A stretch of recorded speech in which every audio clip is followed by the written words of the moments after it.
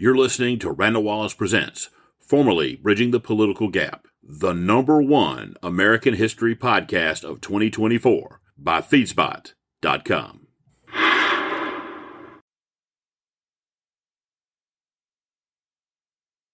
This is part 1 of the very first Randall Wallace Show, available wherever you get your podcast. And let's take a look in South Carolina's 7th Congressional District. State Representative Russell Fry earned the endorsement of Trump against 5-term Representative Tom Rice, who defends his impeachment vote and condemnation of Trump's role in the insurrection. You can see right there, Russell Fry now projected to win with 51% of the vote, nearly 100% of the expected vote reporting. This is more of a crowd than a Joe Biden rally. Look at this crowd. How about that? Thank you guys thank you District 7. We're watching the numbers come in right now. They're incredible all across the district. I'm humbled to be here tonight as your next congressman from District 7 in South Carolina. Ladies and gentlemen, I'm looking at the TVs right now, and it's going to be a good night for American patriots all around this country. Are y'all ready for a red wave? Welcome to a new year, a new podcast, a new Congress, and a new 7th District from South Carolina Congressman, Russell Fry. I'm Randall Wallace, and we are live from Washington, D.C. for the very first Randall Wallace podcast.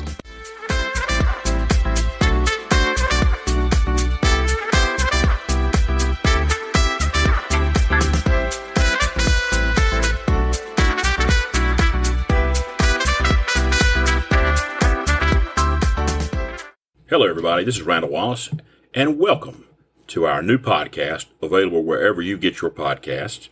The new show is going to be a lot different from our sister show, the Randall Wallace Presents, which is now doing Gerald Ford.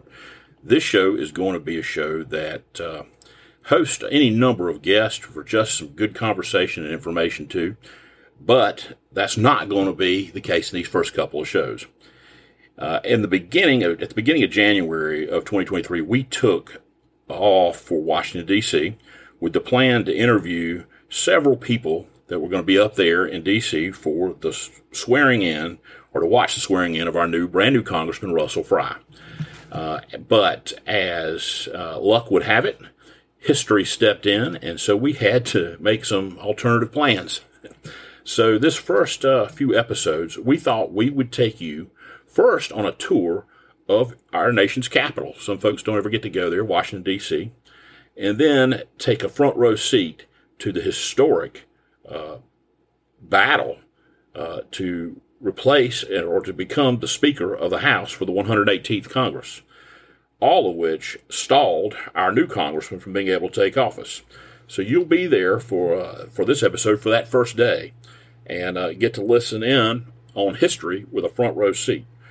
But first, just like us, we were up there for a few days, and I thought we would take you on a tour of Washington, D.C., a historic tour of some incredible sites, like the Lincoln Memorial, the World War II Memorial, the Smithsonian Institute, and into the castle, which I had never been to, and then a couple of really great historic restaurants, so we're going to tell you a lot about the history there. This first spot we went to was the Lincoln Memorial, and you'll learn a few things when you're trying to do a podcast for the very first time, that you need to make sure you've got plenty of lighting and make sure your friends aren't around to interrupt you and knock you off script. The Lincoln Memorial, where it says, "In this temple, as in the hearts of the people for whom he saved the Union, the memory of Abraham Lincoln is enshrined forever." On one of the walls on the right-hand side is the second inaugural address. The one that talks about with malice toward none, with charity for all, with firmness in the right as the God gives us to see the right. Let us strive up to finish the work we are.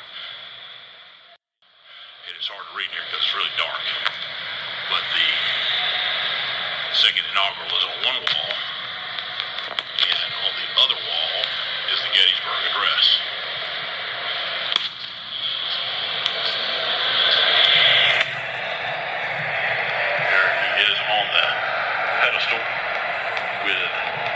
In this temple, as in the hearts of the memory of Abraham Lincoln is enshrined forever.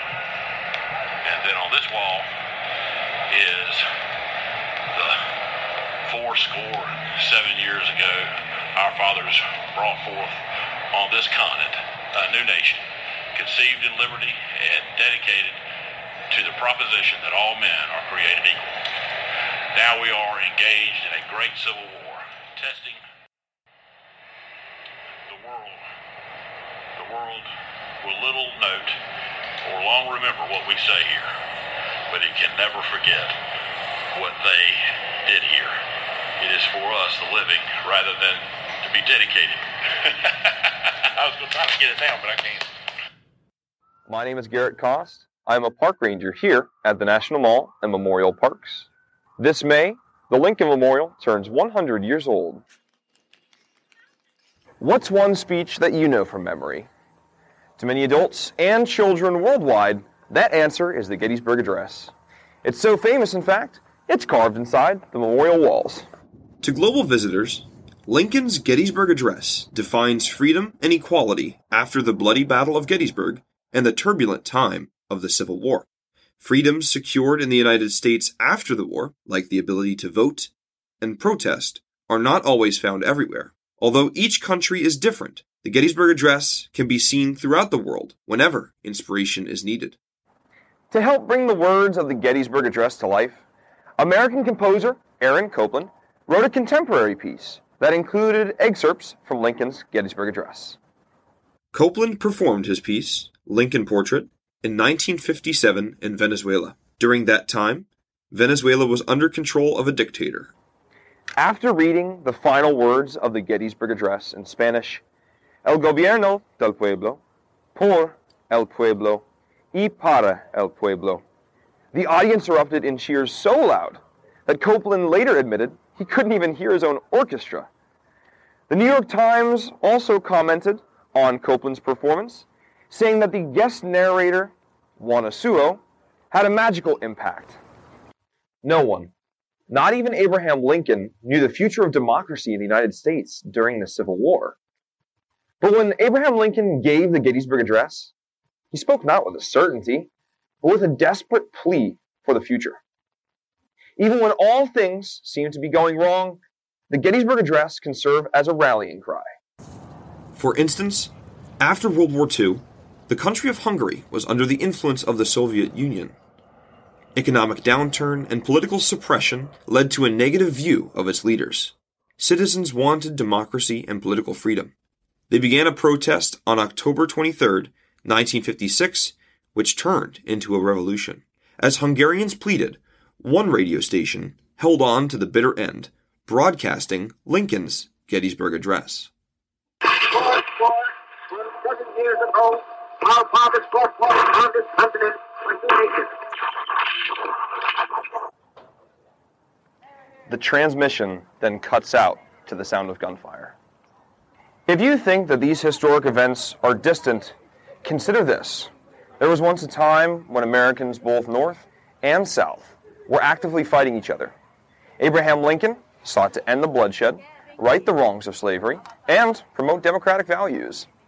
It was this legacy, after the Gettysburg Address, that Lincoln left behind that helped to inspire these more modern pushes for democracy. These more recent examples of reforming governments might not be as distant as the American Civil War, but they are indeed quite similar. They are recreating, rededicating themselves to a government of the people, by the people, and for the people. Venezuela and Hungary are just two examples of the Gettysburg Address's legacy around the world. Many more still turn to these inspiring words found inside the chamber here at the Lincoln Memorial for inspiration in times of need. The Gettysburg Address is not just for Americans. It is for all freedom-loving individuals from around the world. Hi, my name is Tamika. I'm a park ranger here at the National Mall and Memorial Park. This month, we're celebrating the 100th anniversary of the Lincoln Memorial. Every year, millions of people walk these steps. But why do they come to visit the Lincoln Memorial? Some come to view the monumental structure, its classical design serving as a beacon on the National Mall. Others come to view the engraved speeches, with murals painted by Jules Guérin. But for most, the iconic Lincoln statue is what draws them up the stairs into the chamber of the Lincoln Memorial. Though there are many significant elements within these chamber walls, the statue tells us the story of Lincoln, the man, and the president. Daniel Chester French sculpted the statue along with his associates, the Piccirilli brothers, beginning in 1914. French wanted to convey the physical and mental strength of the Civil War president. He studied Lincoln's life mask and hand casts made in 1860. If you look at the features of Lincoln's face, you will see the physical manifestations of a hard-fought war, his solemn expression showing the physical strain. Moving our eyes to the statue's hands, you will notice that one is clutched tightly while the other is relaxed and open. The clutched fist symbolizes Lincoln's will and determination to reunify this country and preserve the Union. His open hand represents his compassion and willingness to accept the Southern states back into the Union at the conclusion of the Civil War. The sculptor took great care in choosing how to portray the seated figure of Abraham Lincoln. Lincoln can be seen seated in a curule chair. In ancient Rome, a curule chair was reserved for their most honored dignitaries. This chair became a fitting addition to the Lincoln statue. Under his arms, you will see bundled sticks called fasces, commonly used as a symbol of authority in ancient Roman culture. Here we know them to display the strength of a nation bound together after a perilous war. The statue would not be complete without a visual representation of the nation Lincoln fought so hard to preserve. The American flag can be seen draped on the back of the chair behind President Lincoln. The art displayed within this memorial tells the story of our 16th president. So the next time you're in the nation's capital, take a moment to visit the Lincoln Memorial and see the temple where the memory of Lincoln shall be enshrined forever. My name is Susan Philpott, and I'm a park ranger here at the National Mall and Memorial Parks. So what images come to mind when we talk about the civil rights movement at the Lincoln Memorial?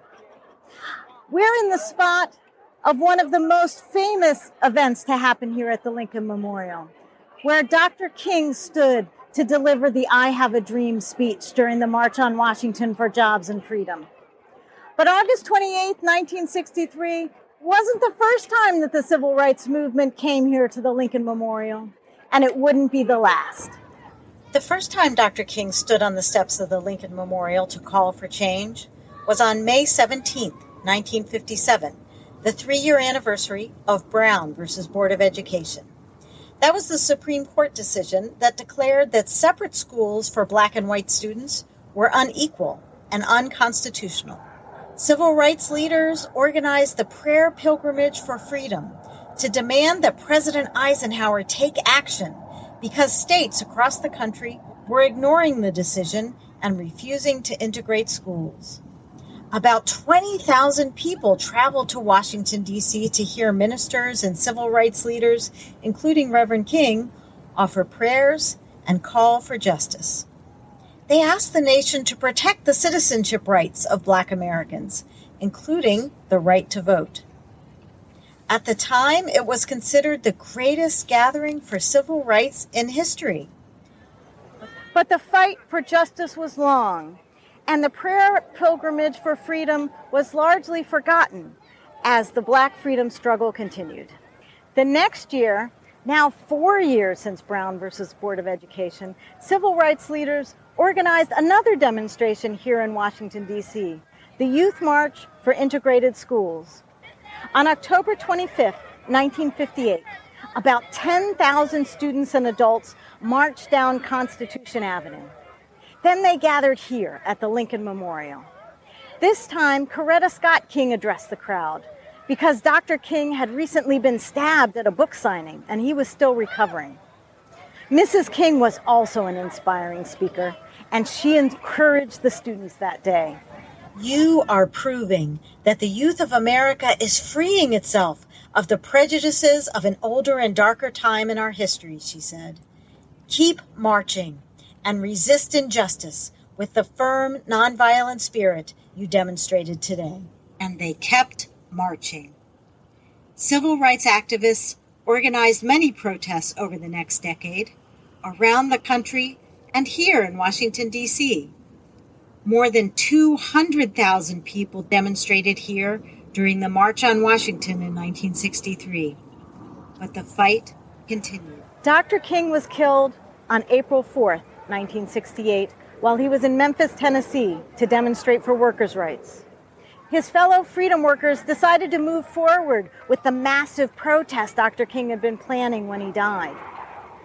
The Poor People's Campaign brought people of all races and backgrounds here to the nation's capital. They set up an encampment along the reflecting pool called Resurrection City with the purpose of demonstrating to the country that poverty is unjust. 6 weeks into the protest, on June 19, 1968, Juneteenth, more than 75,000 people gathered here at the Lincoln Memorial for Solidarity Day. Coretta Scott King again addressed the crowd from the steps of the memorial. She said, "It is fitting and proper that we come again to the Lincoln Memorial, this symbolic and historic spot where we have come several times before to present our case to the President, to the Congress of the United States, and to the American people. In the more than 50 years since that day, in the 100 years that the Lincoln Memorial has stood here on the National Mall, people have gathered here again and again to present their case to the American people, to ask for justice and freedom, and to stand in solidarity, in the belief that the United States can live up to its promise to be a nation of the people, by the people, and for the people."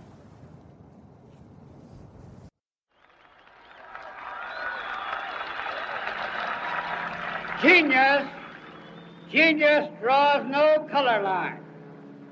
And so it is fitting that Marian Anderson should raise her voice in tribute to the noble Lincoln, whom mankind will ever honor. Miss Marian Anderson.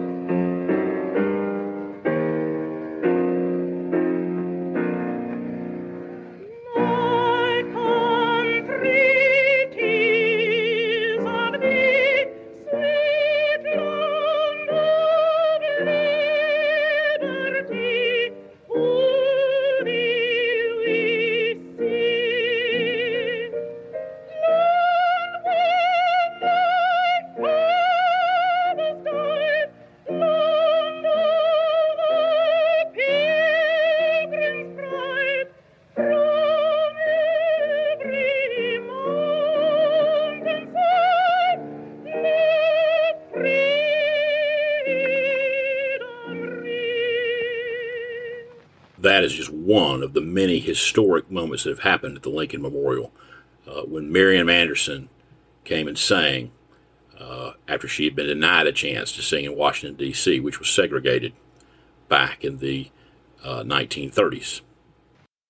Now, when you walk just up from the Lincoln Memorial facing the Capitol, you will arrive at one of America's great monuments that's been built in the last 25 years, and that is the World War II Memorial.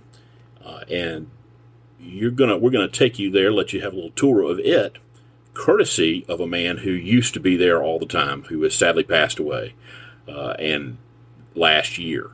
But somebody saved a clip of him talking about the World War II Memorial, and then an intro video that we had that tells you all about it. The Freedom Wall holds 4,048 gold stars. Each gold star represents 100 American service personnel who died or is counted missing in the war. The 405,399 American deaths missing from World War II are second only to the loss of more than 620,000 Americans during the American Civil War. There were 400,000 killed in World War II. And so you ought to stand there and look at the gold stars and think about sacrifice. In other words, what people did. They gave up their lives to save our country.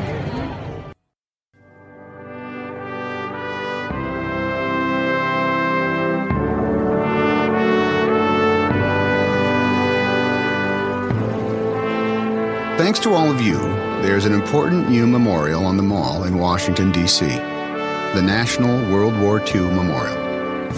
Designed by Friedrich St. Florian, it creates a special place to commemorate the sacrifice and celebrate the victory of World War II. At the same time, it enhances a space that is already special, our National Mall. The memorial covers more than 7 acres, 2/3 of it landscaping and water.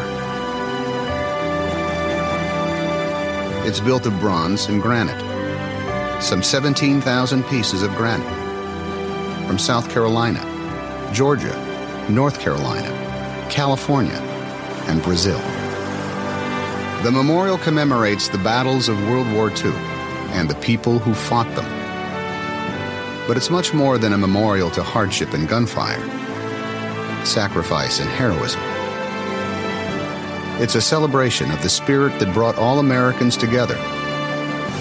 Black and white, Native American and first-generation immigrant, soldier and factory worker. On the battlefront and on the home front.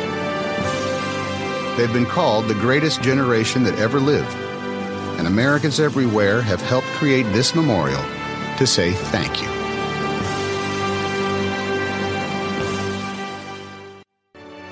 Beyond the Rainbow Pool, you'll see the Freedom Wall. Here we mark the price of freedom. A field of 4,000 sculpted gold stars commemorates the more than 400,000 Americans who gave their lives. The Gold Star has its own history. During the war, blue stars were displayed to indicate family members serving in uniform. The stars changed to gold when a loved one was lost. Every element of the World War II memorial works to a single purpose, eloquently expressed in the engraving of the announcement stone we passed at the ceremonial entrance. Here, in the presence of Washington and Lincoln, one the 18th century father and the other the 19th century preserver of our nation, we honor those 20th century Americans who took up the struggle during the Second World War and made the sacrifices to perpetuate the gift our forefathers entrusted to us. A nation conceived in liberty and justice.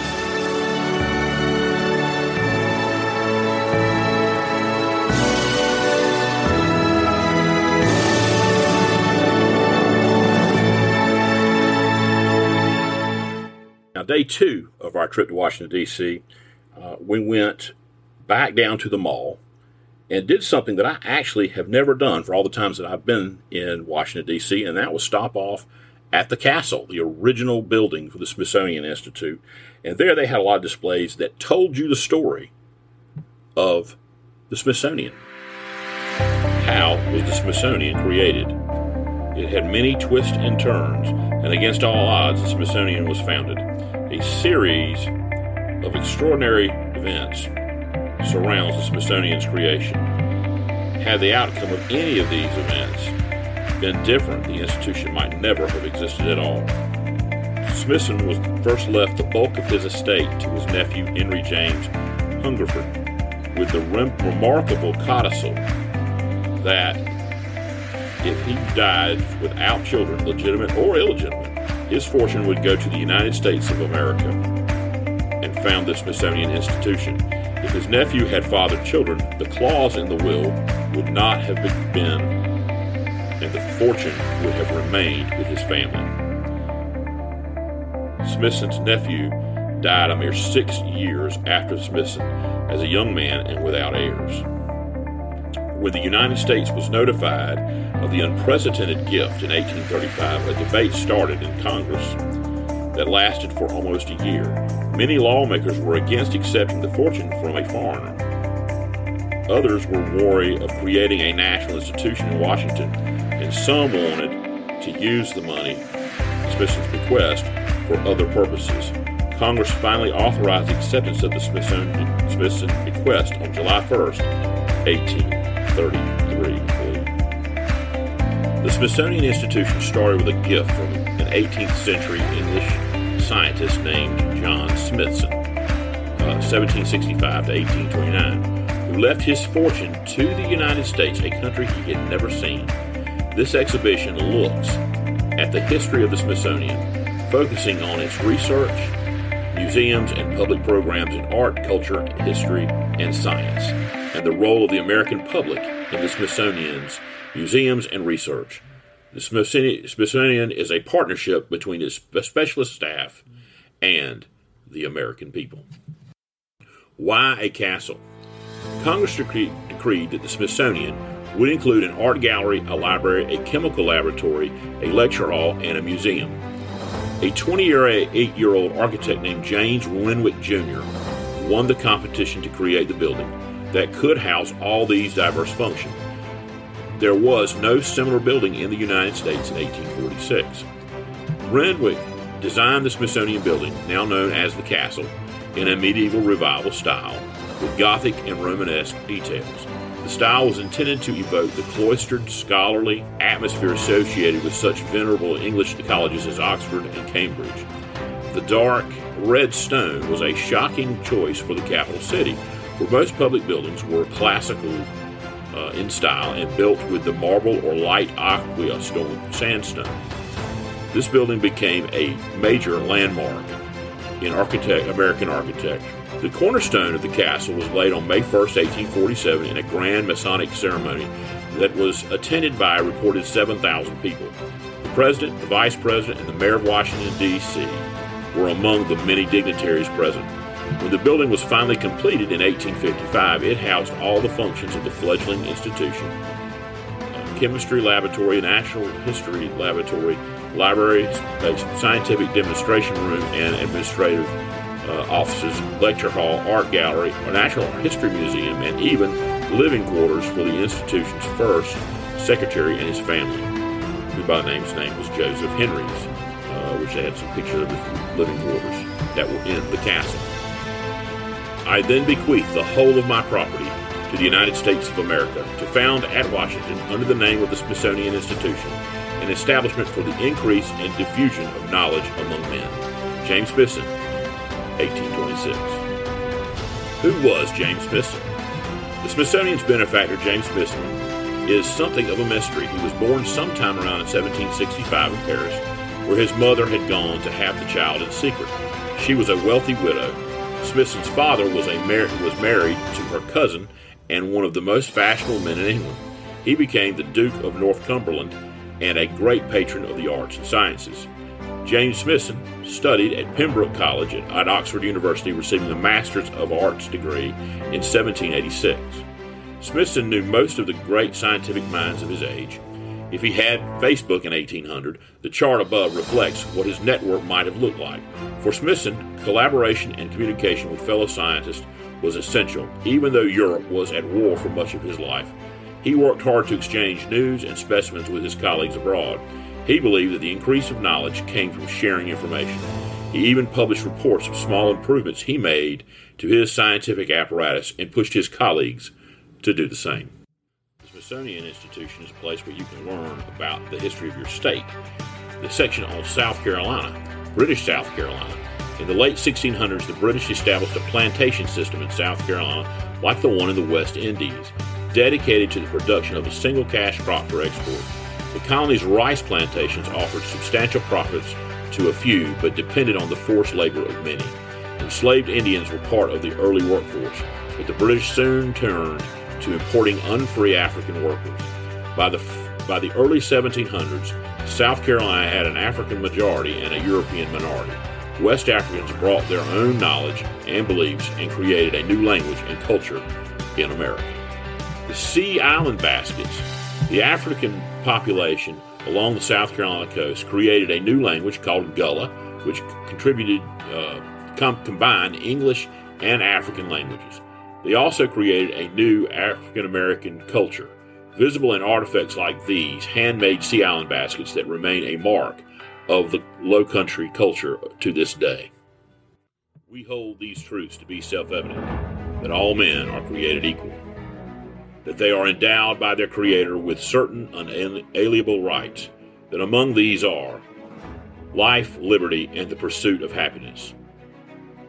That to secure these rights, governments are instituted among men, deriving their just powers from the consent of the governed. The Declaration of Independence. The virtuous citizen. Of the many core responsibility of good citizenship, the most basic has been being a good citizen. The founding generation believed that liberty and freedom could only survive if the republic and its people were virtuous. For them, and still today, this means respecting the country's institutions, fulfilling civic duties, contributing to the community, and generally being a good neighbor. A citizen's jury. In a nation based on the sovereignty of the people, the jury system is one of the cornerstones of American democracy.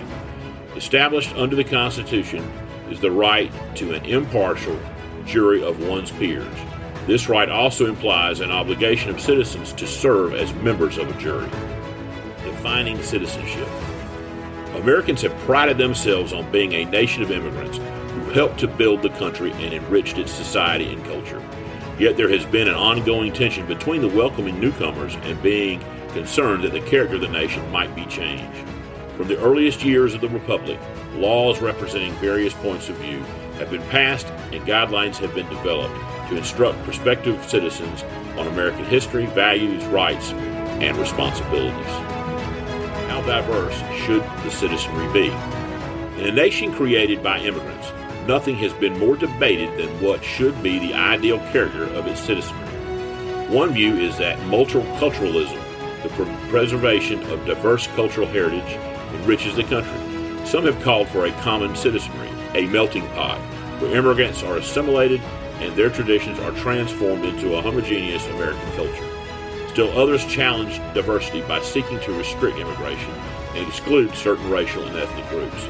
These very different positions have greatly impacted the nation's political debates on economic, foreign, and immigration policy, and education and social welfare programs. On April 8, 1968, 4 days after Dr. Martin Luther King Jr. was assassinated, Congressman John Conyers introduced a bill to establish a federal holiday in his honor. For advocates of this legislation, it was an effort to place Dr. King and the civil rights movement into the national narrative. It took years of organizing to overcome strong resistance. In 1983, the King Holiday Bill was signed into law. Initially, only 27 states officially acknowledged the holiday. Not until 2000 did all 50 states recognize the day. The city of Myrtle Beach recognized it during my tenure as a city councilman. It's one of the votes that I was proud to have been, had played a role in. Petitioning with your feet. From local protests to massive marches in Washington, the demonstrators have forced officials to confront issues that they have often wished to avoid. By any imaginable means, people have come before the government and demanded to be heard, carrying signs, singing songs, and shouting from a podium. Whether beautiful and moving or disrespectful and offensive, these demonstrations are an exercise in the American democratic process. One of the real treats that I got to do in Washington, D.C. was go to Martin's Tavern, which was established in 1933, and my friend Jacqueline Daniels arranged for us to get there, and we had a reservation. And this is a pretty historic place in Georgetown, and I would highly recommend. The food was excellent. I had a buffalo burger. The food was absolutely excellent. And so if you get a chance, go to Martin's Tavern. It was established in 1933, and they have a flyer that they gave us. And I thought I'd read a little bit out of it because it just really had some fascinating stuff. They were celebrating their 88th anniversary, 1933 to 2021. In 1933, William S. Martin and his son, William G. Martin, opened Martin's Tavern on the corner of Wisconsin and North Street. The fourth-generation owner, Billy Martin Jr., continues the tradition of Washington's oldest family-owned restaurant and a Georgetown landmark by welcoming neighbors and world travelers alike. As we have through over an 87-year history, we will continue to provide the best possible customer service experience for our guests. Through quality food and beverage, generosity, and compassion, we, as Martin's Tavern, are a family and want to extend our values of respect and love for each other to the Washington, D.C. community and beyond. That's written on their front.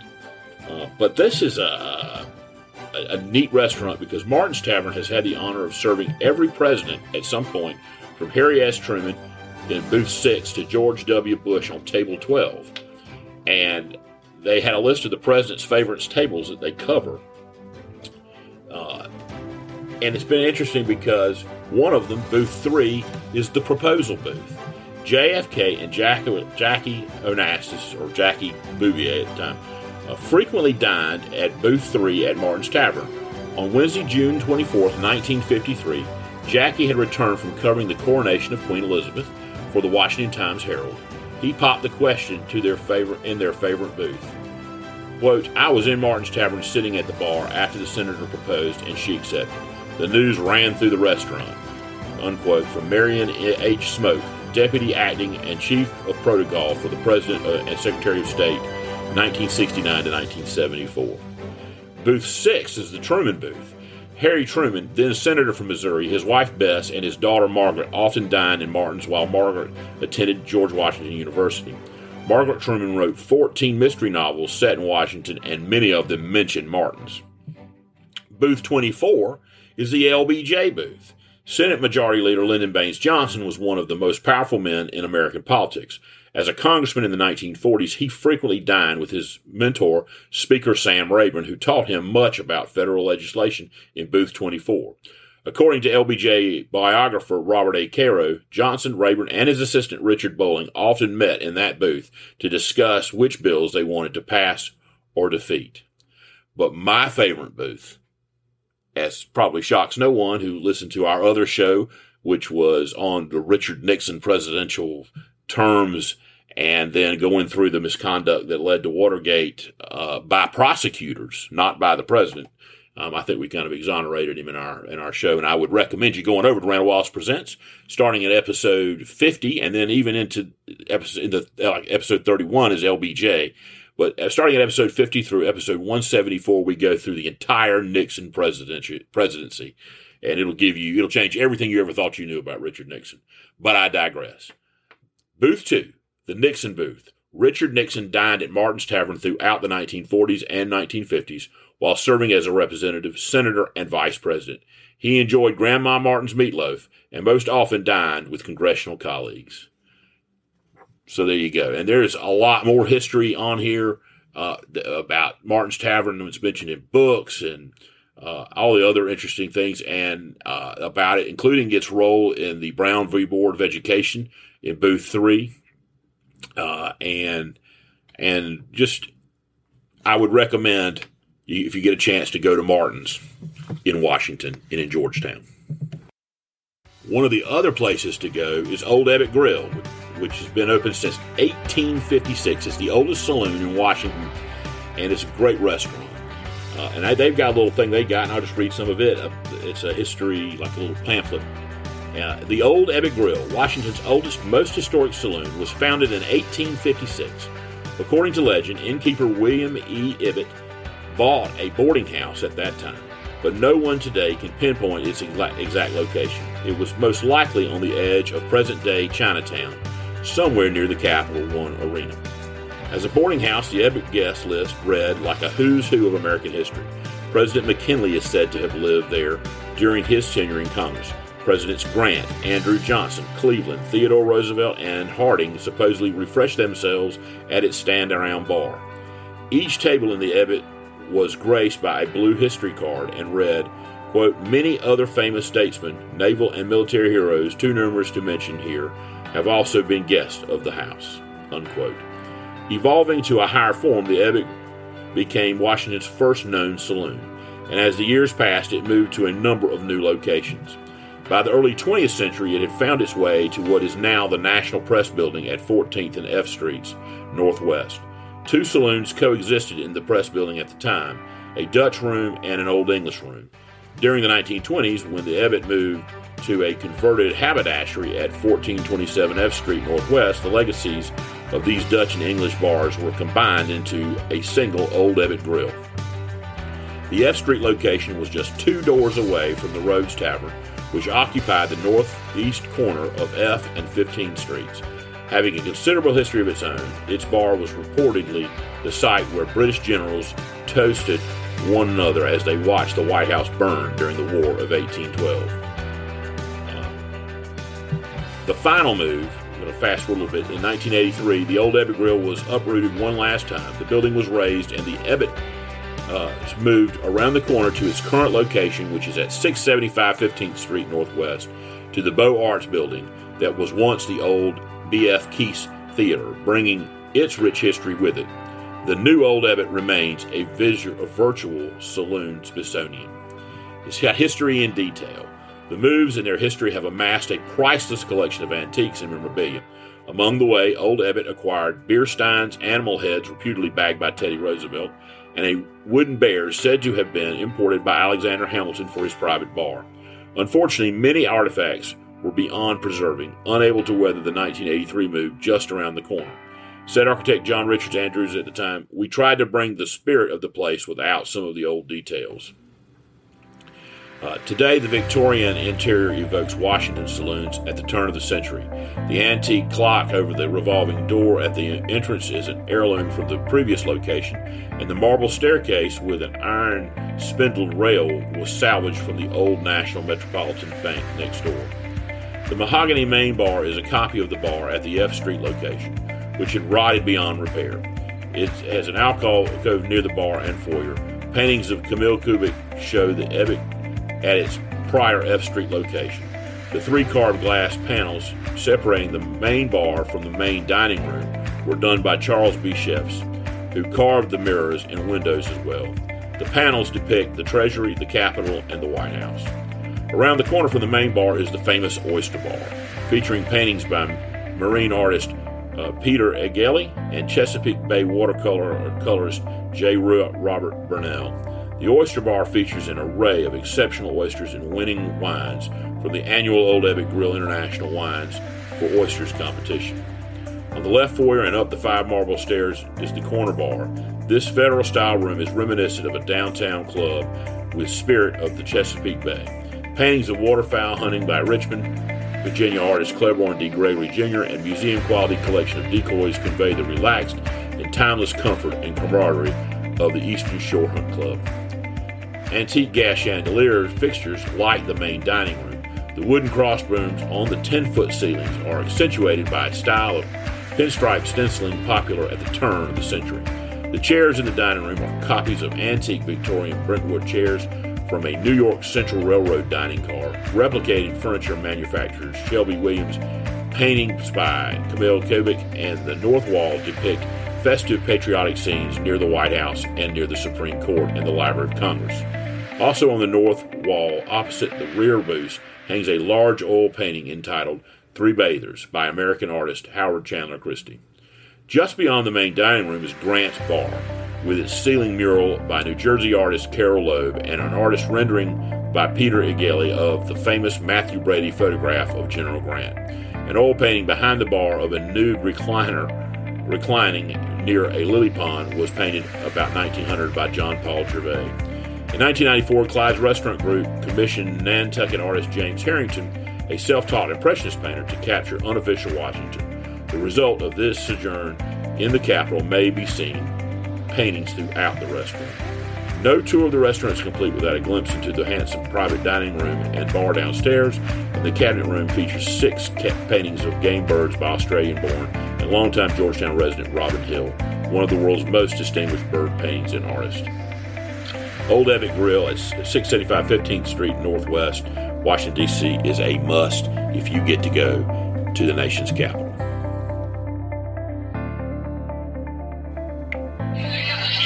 Excited? I'm ready. It's time. I'm excited about it. We're about to head over there right now. Pursuant to the 20th Amendment to the Constitution of the United States, for the meeting of the 118th Congress of the United States, the House will come to order. The prayer will be offered by Chaplain Kibben. Pursuant to law and precedent, the next order of business is the election of the Speaker of the House of Representatives for the 118th Congress. Nominations are now in order. The clerk recognizes the gentlewoman from New York, Ms. Stefanik.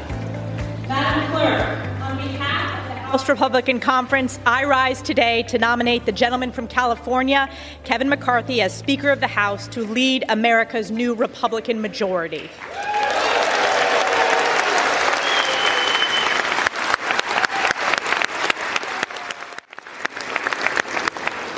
In just 2 years of failed one-party Democrat rule, the American people have suffered from a historic border crisis, rampant crime, crippling inflation, rising energy costs, runaway debt, unconstitutional attacks on our fundamental freedoms, and weakness at home and abroad. The people across this great nation spoke loudly and clearly that they wanted a new direction. They wanted a new direction to stop this radical far-left agenda, to hold Joe Biden accountable, and to save the United States of America. Under Kevin McCarthy's leadership, House Republicans drafted a bold vision to put our nation back on track. Our commitment to America is a promise to the American people that this new Republican majority will stand up for an economy that's strong, a nation that's safe, a future that's built upon freedom, and a government that's accountable to the people.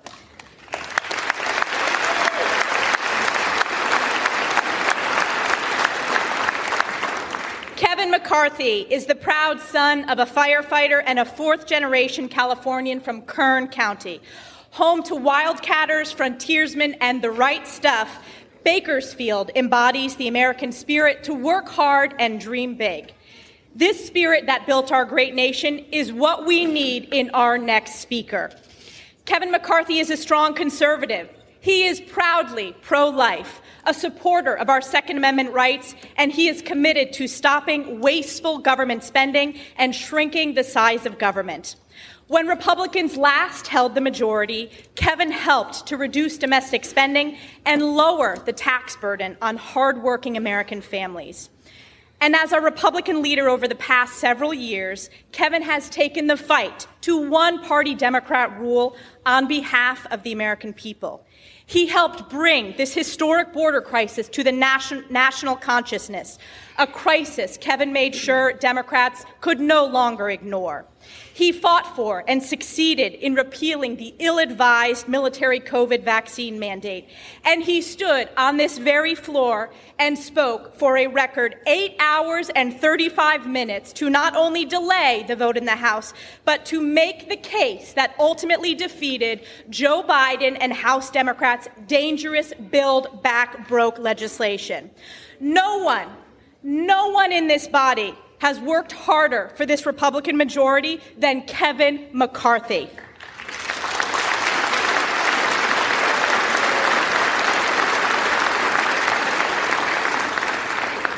Since the day Kevin was elected as our leader, House Republicans have only gained seats and won. While Republicans in the Senate and state legislatures lost seats, House Republicans are the only ones who have consistently won because Kevin knows what we stand for, he knows when we should engage in the fight, and he knows how to build consensus. Importantly, Kevin has done the work of listening to all Americans, traveling to nearly every district in this country, fighting for conservative values and fighting for the people that are committed to upholding them. Kevin has shown up in these communities of every member in our conference, and I can guarantee he has shown up in the districts of many of our colleagues across the aisle as well. His relentless effort has yielded an extraordinary new House Republican majority that represents our country's greatness from all walks of life. When the last Congress gavelled in 2 years ago, every new Republican welcomed to our conference was a woman, veteran, or minority. Today's House Republican Conference is the most diverse Republican conference in our nation's history.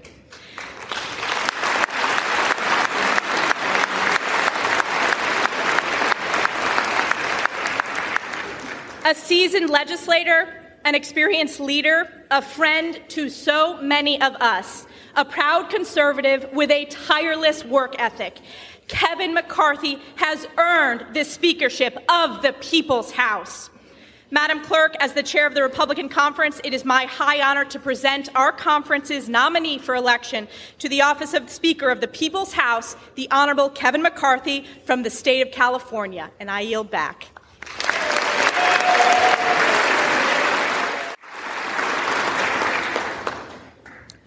The clerk now recognizes the gentleman from California, Mr. Aguilar. Madam Clerk, I rise today at the direction of the House Democratic Caucus to place into nomination for election to the position of Speaker of the House of Representatives the pride of Brooklyn, Hakeem Jeffries of New York.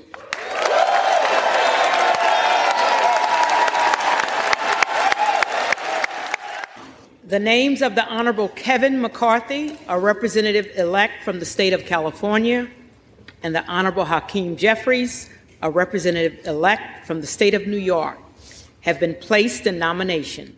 Are there further nominations? Madam Clerk, there is. The gentleman from Arizona is recognized. America knows that Washington is broken.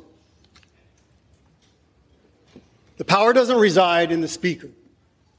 It doesn't in the majority leader, nor the minority leader, nor the whips. The power resides in we, the people. The people entrusted us here, each individual member, to represent their district, their state, and the federal government. Washington's broken. We're the last ones to know. A wise person once told me, good process builds good policy, builds good politics. We got to return to that. It is with that I place the name of my friend and colleague from Arizona, Andy Biggs, for Speaker of the House. Thank you.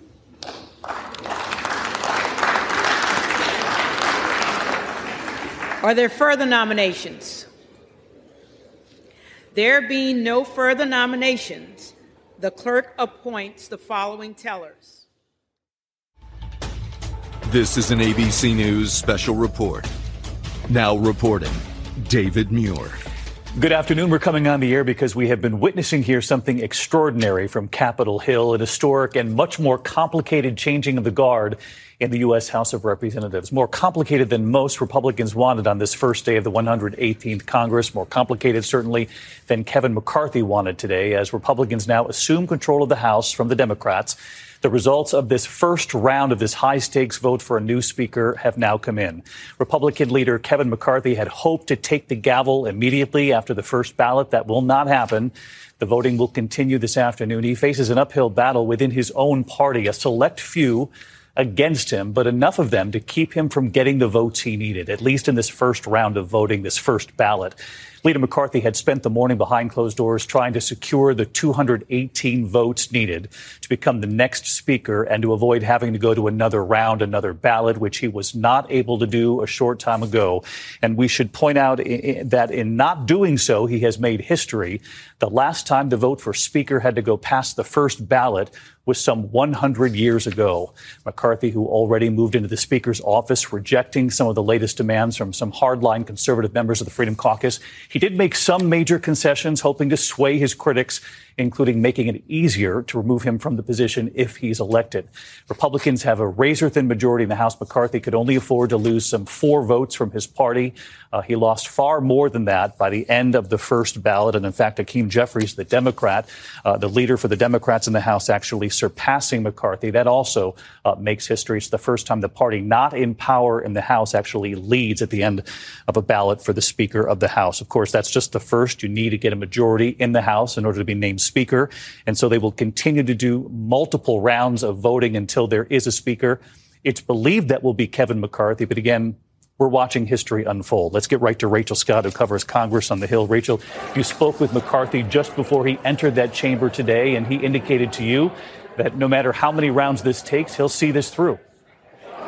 David, Republican leader Kevin McCarthy is defiant. I caught up with him just moments before he walked onto the House floor, and he told me that he was willing to battle this out for as long as it takes. He met privately behind closed doors with Republican members of Congress earlier today, and he gave a very impassioned, fiery speech telling them that he is not going anywhere. But that appears to have done more harm than good, because conservatives leaving saying that they were sweared at instead of being sworn in today on this this very first day of the new Congress. We were expecting at least 5 Republicans to not support McCarthy. That number has grown to 19. And of course, this essentially paralyzes the House. They cannot move forward until they have a speaker. Rather extraordinary, Rachel. Let's get right to John Karl, our chief Washington correspondent. John, you have interviewed Kevin McCarthy often. Tell us what's going through his mind, if you could guess at this point. And are Republicans not concerned about the optics of this, given the fact that they're making history, but history they didn't want to make today? I mean, the optics for Republicans is terrible. They've taken control. They've won control of the House by a narrow majority. The first act of this Republican House. More votes went to the liberal Democrat candidate for Speaker than went for Kevin McCarthy. Think about that, David. Hakeem Jeffries got more votes than Kevin McCarthy for Speaker in this round. This is something Kevin McCarthy has fought for. He was just steps away from being Speaker years ago and lost out, had to give way to Paul Ryan. Now it's happening again. John Karl, Rachel Scott will continue to monitor us on the Hill. As soon as we do have a new Speaker of the House, we'll come back on the air. For many of you, the tribute to Barbara Walters on The View continues in a moment. This has been a special report from ABC News. For what purpose does the gentleman from Ohio seek recognition? I rise to nominate Kevin McCarthy for Speaker of the House.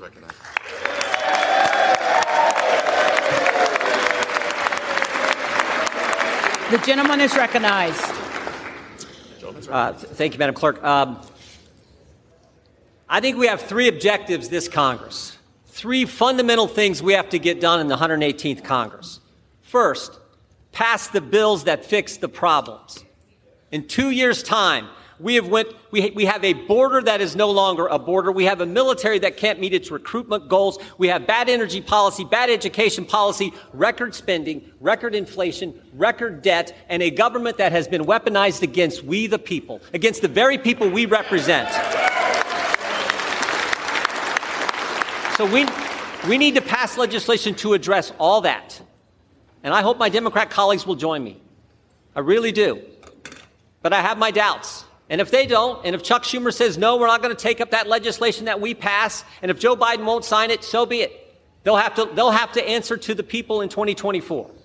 Second, we can never, ever let a bill like the one that passed 12 days ago, $1.7 trillion spent, we can never, ever let that kind of legislation pass again.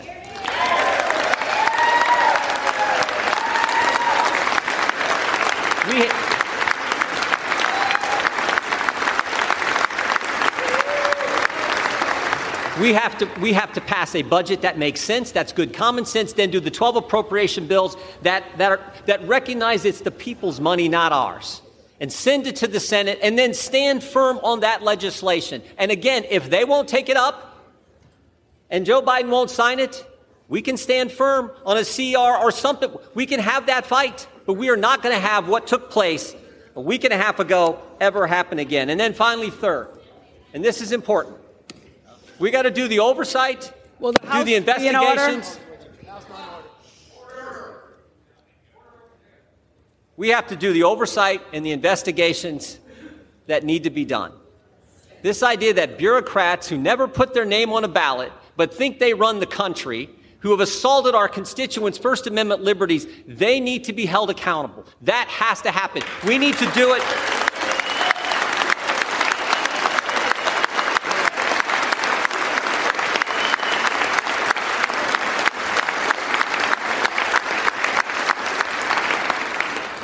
We need to do it in a way that's consistent with the Constitution, but we need to do it vigorously and aggressively. That is part of our duty as members of this body. To my friends here on this side of the aisle, I would just say this. The differences we may have, the differences between Joyce and Jordan or Biggs and Bacon, they pale in comparison to the differences between us and the left, which now unfortunately controls the other party. So we had better come together and fight for these key things, these 3 things. That's what the people want us to do. And I think Kevin McCarthy is the right guy to lead us. I really do, or I wouldn't be standing up here giving this speech. I came in with Kevin. We came in the same time 16 years ago. We haven't always agreed on everything, but I like his fight. I like his tenacity, and I like remember Kevin told me, I actually wrote about this in a book. I remember Kevin told me, he said, when the toughest times in life are when you get knocked down, the question is, can you come back? And I've always seen him be able to do that. We need to rally around him, come together, and deal with these three things, because this is what the people sent us here to do. My favorite scripture verse is 2 Timothy 4:7. Paul's the old guy giving advice to the young guy, and he says, fight the good fight, finish the course, keep the faith. I like the verse because it's a verse of action. Fight, finish, keep. Not wimpy words, words that I think fit America. That's what the American people want us to do. They want us to fight for the things they care about and they elected us to do. And we should all remember, only about 12,000 people have ever had the opportunity to do what we're doing today, sit in this body, serve in this Congress. It is a privilege. It is an opportunity. We owe it to them, the American people, the good people of this great country, to step forward, to come together, get a speaker elected so we can address these three things. I hope you'll vote for Kevin McCarthy, and that's why I'm proud to nominate him for Speaker of the House. Florida, rise. To nominate a candidate for Speaker of the House. The gentleman is recognized. Well, sometimes we have to do jobs that we don't really want to do. And sometimes we have to do jobs that we are called to do. And so, my colleagues, I rise to nominate the most talented, hardest working member of the Republican Conference, who just gave a speech with more vision than we have ever heard from the alternative. I'm nominating Jim Jordan. Jim Jordan is humble, perhaps today, humble to a fault. Maybe the right person for the job of Speaker of the House isn't someone who wants it so bad. Maybe the right person for the job of Speaker of the House isn't someone who has sold shares of themselves for more than a decade to get it. Maybe Jim Jordan is the right person for Speaker of the House because he is not beholden to the lobbyists and special interests who have corrupted this place and corrupted this nation under the leadership of both Republicans and Democrats. Maybe Jim Jordan would be the right person for Speaker of the House because he wouldn't fight us when we try to get a term limits bill on the floor. Maybe Jim Jordan would be the right person because he wouldn't fight us when we try to put a balanced budget on the floor and vote for it. And maybe Jim Jordan is the right person because he would endorse the plan that was built by the Texas delegation to finally secure our border. Mr. Jordan said in his nomination that there are certain bills that we have to pass to fix the problem. The challenge is the alternative has been someone voting for the very bills that have caused these problems. Mr. Jordan says that we cannot accept legislation like the omnibus, and I fully agree. And if Jim Jordan were Speaker of the House, if he were the leader of the Republican team, we wouldn't have that circumstance choking the economy of our country, increasing inflation, and diminishing the prospects of a better life for our fellow Americans. And finally, Mr. Jordan said we must engage in rigorous oversight. Every one of my Republican colleagues knows that the person who can lead that oversight effort, who works on it every day, who has the skill and the talent and the will, is Jim Jordan. I'm nominating him, and I'm voting for him.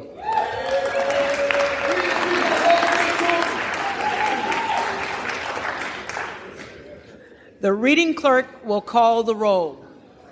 A very warm welcome to the programme, and we begin in Washington, where the US House of Representatives has adjourned in disarray after 3 failed attempts to elect the Republican Kevin McCarthy as Speaker. It's the first time in a century the procedure has failed on a first vote. A small number of hardline Republicans are refusing to support Mr. McCarthy, and nothing can go ahead in the House until a new Speaker is elected. Our North America correspondent Peter Bowes has the story. The heart of US government deadlocked because its members can't agree on who'll be the next Speaker. The House of Representatives is meeting for the first time at the start of the new Congress, with the Republicans in charge. Pursuant to law and precedent, the next order of business is the election of the Speaker of the House of Representatives for the 118th Congress. With a slim majority, the Republicans have the votes to select the next Speaker, but only if most of them agree. Kevin McCarthy is the frontrunner. The Republican leader enjoys wide support and has been campaigning for the role for months. And I think Kevin McCarthy is the right guy to lead us. I really do, or I wouldn't be standing up here giving this speech. I came in with Kevin. We came in the same time 16 years ago. We haven't always agreed on everything, but I like his fight. I like his tenacity, and I like it. I remember Kevin told me, I actually wrote about this in a book. I remember Kevin told me, he said, when the toughest times in life are when you get knocked down, the question is, can you come back? And I've always seen him be able to do that. But this could be a knockdown from which there is no comeback. Mr. McCarthy is a polarising figure and not universally popular in his party. And that was obvious when the voting started. Round after round, 3 times, he failed to win the majority needed to be declared the new Speaker. It was down to a small group on the right of the party who voted instead for Jim Jordan, who'd earlier said Kevin McCarthy was the right person for the job. He was opposed by 19 members during the first 2 rounds and then 20 in the third round. No persons having received a majority of the whole number of votes cast by surname, a speaker has not been elected. It leaves the House in disarray, unable to move on with the business of running the country. But differences in political ideology also lie at the centre of this impasse, with disagreement over the future direction of the Republicans. There had been indications that there was going to be this fight going back weeks. Obviously, this is not the way the Republicans in the House wanted to start their majority. But there had been these indications, and both sides have dug in, and there's no indication yet of when this is going to end. So far, Kevin McCarthy has doggedly refused to drop out of the race. It's the first time in 100 years that a Speaker has not been elected in the opening round of voting. On that occasion, it took several days. History could be about to repeat itself. Peter Bowes, BBC News.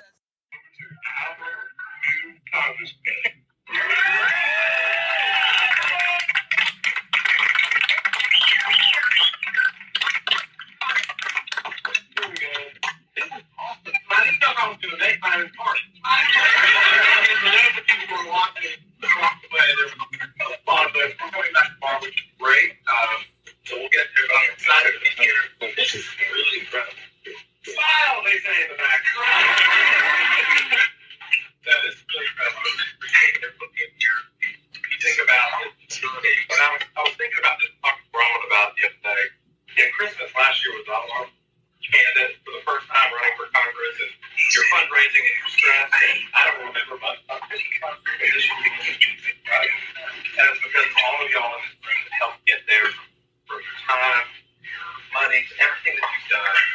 Word of mouth really helped deliver this seat. I'm really excited about the opportunity, Senator, to work with you. We're working on some good school choice stuff, preparing basketball and education. That's where their proper role is. You've done a lot of great work on that. I'm excited about it. We have a great South Carolina delegation.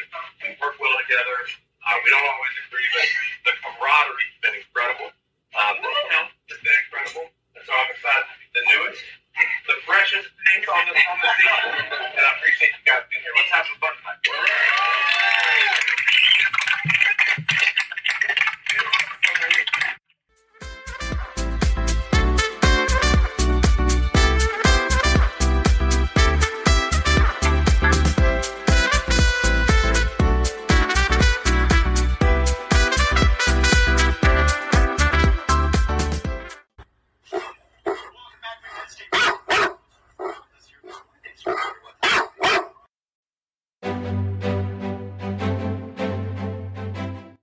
Thank you for listening to Bridging the Political Gap. If you've liked what you've heard, please share it. And we would love to hear from you and your thoughts on our show. So if you'd like to, please leave a review wherever you get your podcast.